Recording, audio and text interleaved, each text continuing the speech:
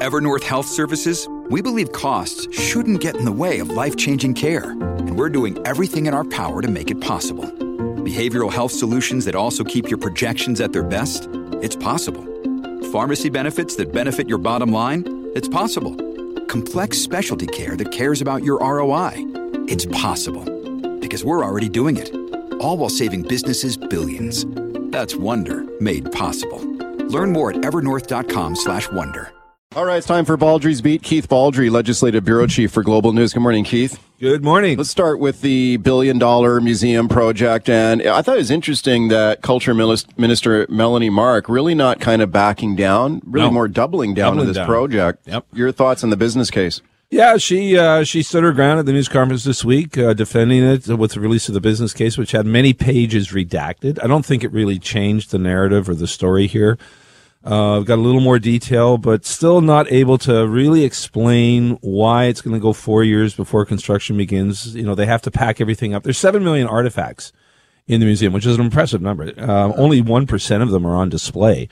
But they all have to be packed up, but it's not clear why the museum would have to be closed for all that time while this packing and moving to a new facility in Saanich, a temporary facility in Saanich, occurs. So it continues to be a hot button issue. Again, I'm not sure if this is going to sort of die on the vine and cease to be an issue come the next election campaign, or whether or not we come to the next election campaign and that building is starting to be torn down and Kevin Falcon holds a daily photo op in front of it.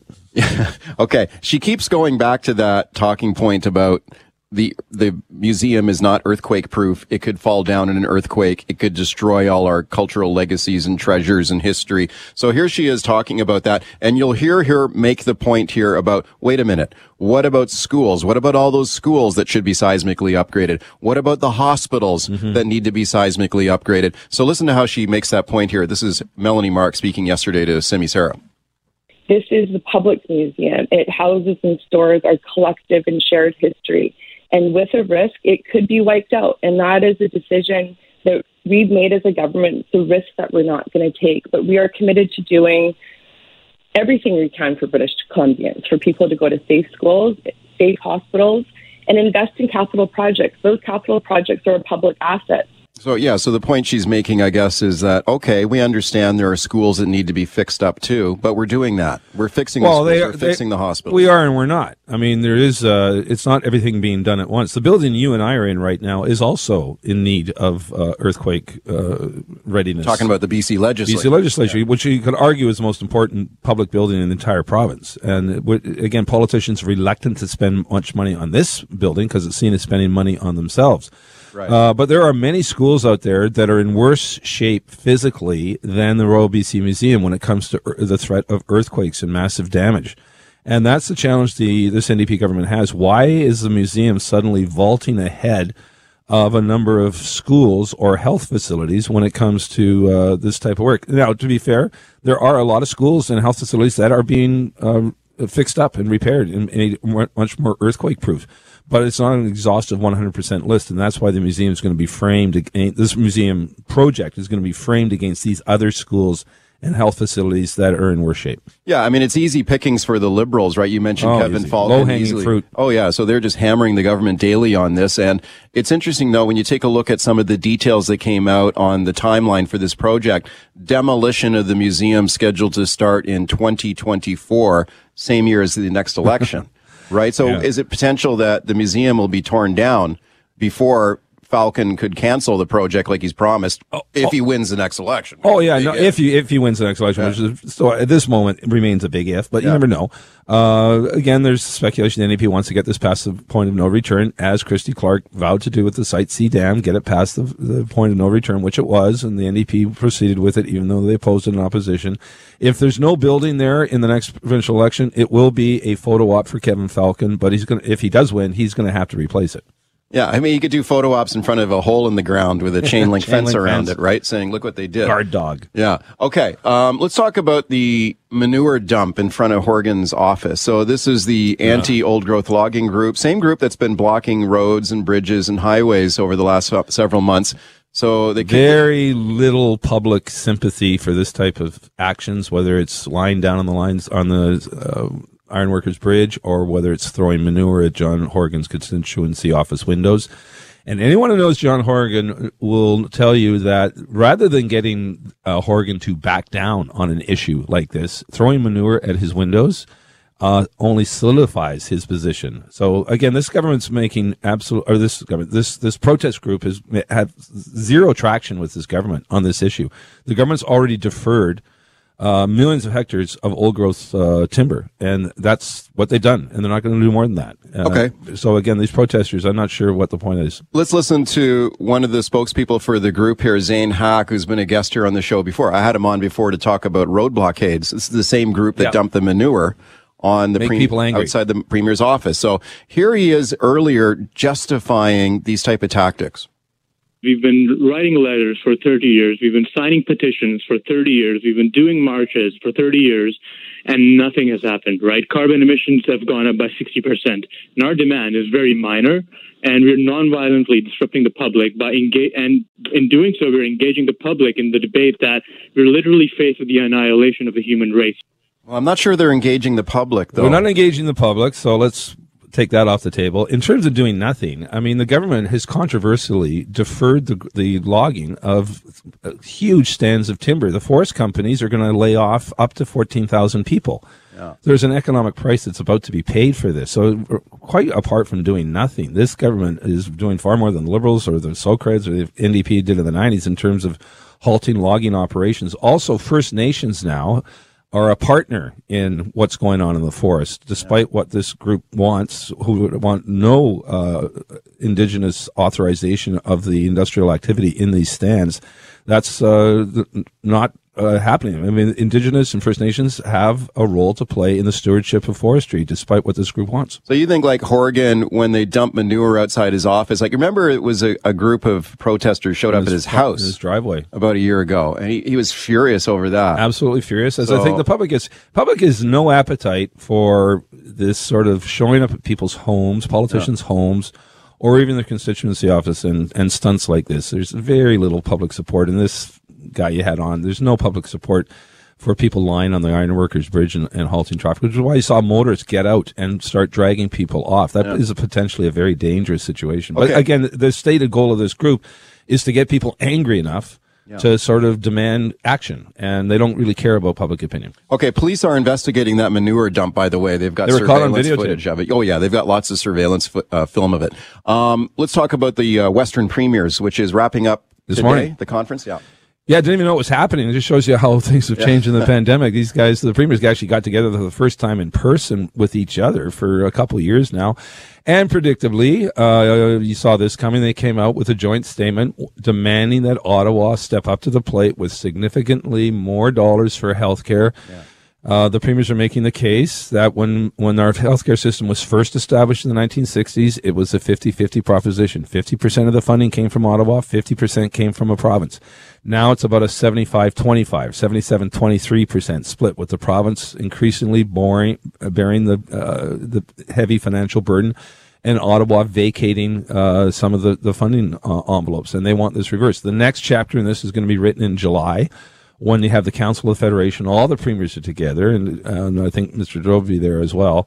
Again, that is the number one issue that unites all the premiers. Doesn't matter whether you're NDPs, John Horgan, Alberta Conservative, Jason Kennedy, Saskatchewan Party, Scott Moe, or Ontario Conservative Premier Doug Ford. They all speak with one voice, is Ottawa has to come up with more cash. When has any premier, though, ever not wanted more money from Ottawa? Never. It's always the same refrain. I mean, this is one of the things that Horgan likes to defer to when he's asked about the shortage of family doctors in British Columbia, right? Mm-hmm. Don't look at me. Look at the federal government. We don't get enough money from the feds. Well, That's why right. He dropped the F-bomb in the legislature over that. You're quite right, though. I can't remember when premiers, maybe 1867, maybe is the last time the premiers did not. But as you pointed out, though, it's the percentage of federal support that is eroded, right? Exactly. So to go from, I mean, this started under Paul Martin and the Liberals in the 90s. When the NDP, I remember NDP in government in the 90s, John McPhail, the health minister, absolutely furious that Paul Martin started to chop transfer payments. So this is what's called the Canada Health Transfer. Right. It involves billions of dollars that flow from Ottawa to the provinces, but the premiers just want billions more dollars. As healthcare continues to be more expensive, the population is aging, technology is expensive, and just the cost of healthcare just continues to go up, and they want Ottawa to pay more. Keith Baldrey is my guest. Baldrey's Beat. Lots of calls. Let's go right to them. Dev in Vancouver. Hi, Dev. Go ahead. Hi, thanks. The NDP sure loves to deflect. How is it possible that Alberta can pay their doctors more, their doctors are accepting patients, and here in BC, same formula, same split from the federal government, here in BC we have a shortage. Now, if you want to ask what the reference for my point is, CTV did a story early May. Yeah, we talked about this precise point earlier this week on the show. And, well, they have a different system for paying their doctors in Alberta. Yeah, so one of the issues here in BC, we have far more doctors on fee-for-service rather than salaries. Yeah. And I think they're trying to move away from that as much as possible because the overhead cost for family physicians is increasing significantly. You know, the lease payments, the rental payments are going up. Inflation's going up. And so the business model for a family doctor becomes much more of a challenge in BC than it does in Alberta. Now, Ontario also has a shortage of family doctors. We're seeing this shortage of various professions is occurring because the baby boomer generation, which was the big bulge of demographics for so long, is retiring in huge numbers. In BC right now, it's probably going to get even worse. We've got 400 family doctors right now over the age of 70. Who have family practices of various sizes. They don't all have 1,000 patients, for example, but those people are not going to be family doctors, say in 5 or 10 years, and we're not replacing them fast enough. So it's and money isn't necessarily the answer because it can't really be done quick enough. Although Alberta Premier Jason Kenney, lest anyone think it's a panacea there, he's pleading for money too with the rest of the Western premiers, saying, look, we need more money for health care. Yeah, I mean, they're not paying nurses nearly as much as other provinces as well. So you can say, okay, doctors are getting paid more in Alberta, not necessarily nurses. Noreen in Abbotsford, hi. Guys, that whole manure thing in John's office, is that not a little bit ignorant? I don't know. Is it not a little bit what? Ignorant. Ignorant? Sure it is. Yes, these people are not getting anybody on their side. And then the other day, Trudeau in Surrey, those truckers and their flags, are you kidding me? That was quite ugly. Those were racist slurs sent to the crowd there, which was a racialized audience. Yeah, somebody was waving a noose around outside. Yeah. No, the public is not on side with these tactics and such. Now, in terms of the environmental protests, and you've had guests on here, it is part of their strategy, is to get people angry on this issue and hopefully sway people's minds to demand government take more action. Well, maybe they're getting half of that right. People are getting angry, but it's not swaying them to their side. It's not swaying to their side. If anything, it sways them to the other side. Exactly. Absolutely. Thanks for the call, Noreen. Yeah, Arthur in Kamloops. Hi, Arthur. Good morning, gentlemen. Thanks for taking my call. Sure. Couple of points. Did we need the election in the middle of the pandemic? Probably not. Do we need a billion-dollar museum? Probably not. I'm in Kamloops. Healthcare system, our hospital here is terrible. I waited 4 months. Now that I've got the MRI, I'm going to be waiting years to see a specialist and get a day surgery. So, you give a bunch of manure, maybe you get a little bit back. Okay, thank you. Well, I mean, this is the disconnect between the public and this museum project. Yeah, and this is the problem all governments have when they spend money on things that are not health and education. Everything else is seen as take a big back seat to these two most coveted, prioritized issues. Interestingly, though, I've talked to an NDP cabinet minister, a couple of them, who aren't necessarily enamored with this museum project, but they point out and they wonder, why is the House of Commons going through a 10-year renovation and being shut down for 10 years in Ottawa, and no one has said, boo. It's just ceased to be an issue, even though it's a huge expenditure of public money on a public building that houses politicians. And other governments are reluctant to do that. So here, in this situation, you've got a cultural institution being the focal point of the expenditure of about $1 billion. And again, I think it's inevitable. The public's going to frame that against healthcare and education facilities. Well, I also think, though, the House of Commons work was done a lot more transparently and open with the public than this thing. I mean, this thing was just dumped on the public. And that's part with no warning. Excellent point. I think that's a big problem with this. Supporters to say, "Oh, come on, it's been in the works for years." Well, no, not really. Yeah. Maybe behind the scenes, We had a technical briefing with officials, and they were challenged. Where's the public been consulted on this? It's one thing to say every few years, or have a vague line in the throne speech. This is one thing the NDP's relying on. What was mentioned in the throne speech? Well, what was mentioned in the throne speech was this vague promise to modernize the museum. No mention of closing it for 8 years or spending $1 billion.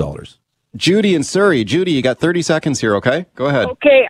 I just want to say that if we need a new museum, and I don't believe that we do, why keep it on the island when people can't afford to go to the island? British Columbians, most of us can't afford to take the damn ferry to go over there. Why not put it somewhere more central? Well, you expect John Horgan to move the museum out of his own riding? Come on. Well, it's not in his riding, but it's in his region. If they're going to build a new one, build it somewhere in central BC. Keith, 15. Well, I don't know about central BC. Land is expensive, and one of the business cases was it actually would cost more to build it somewhere else because you have to acquire the land, and land is very expensive in the capital or in Metro. Thanks, Keith. Have a great weekend. All right, that's Keith Baldrey. That was Baldrey's Beat.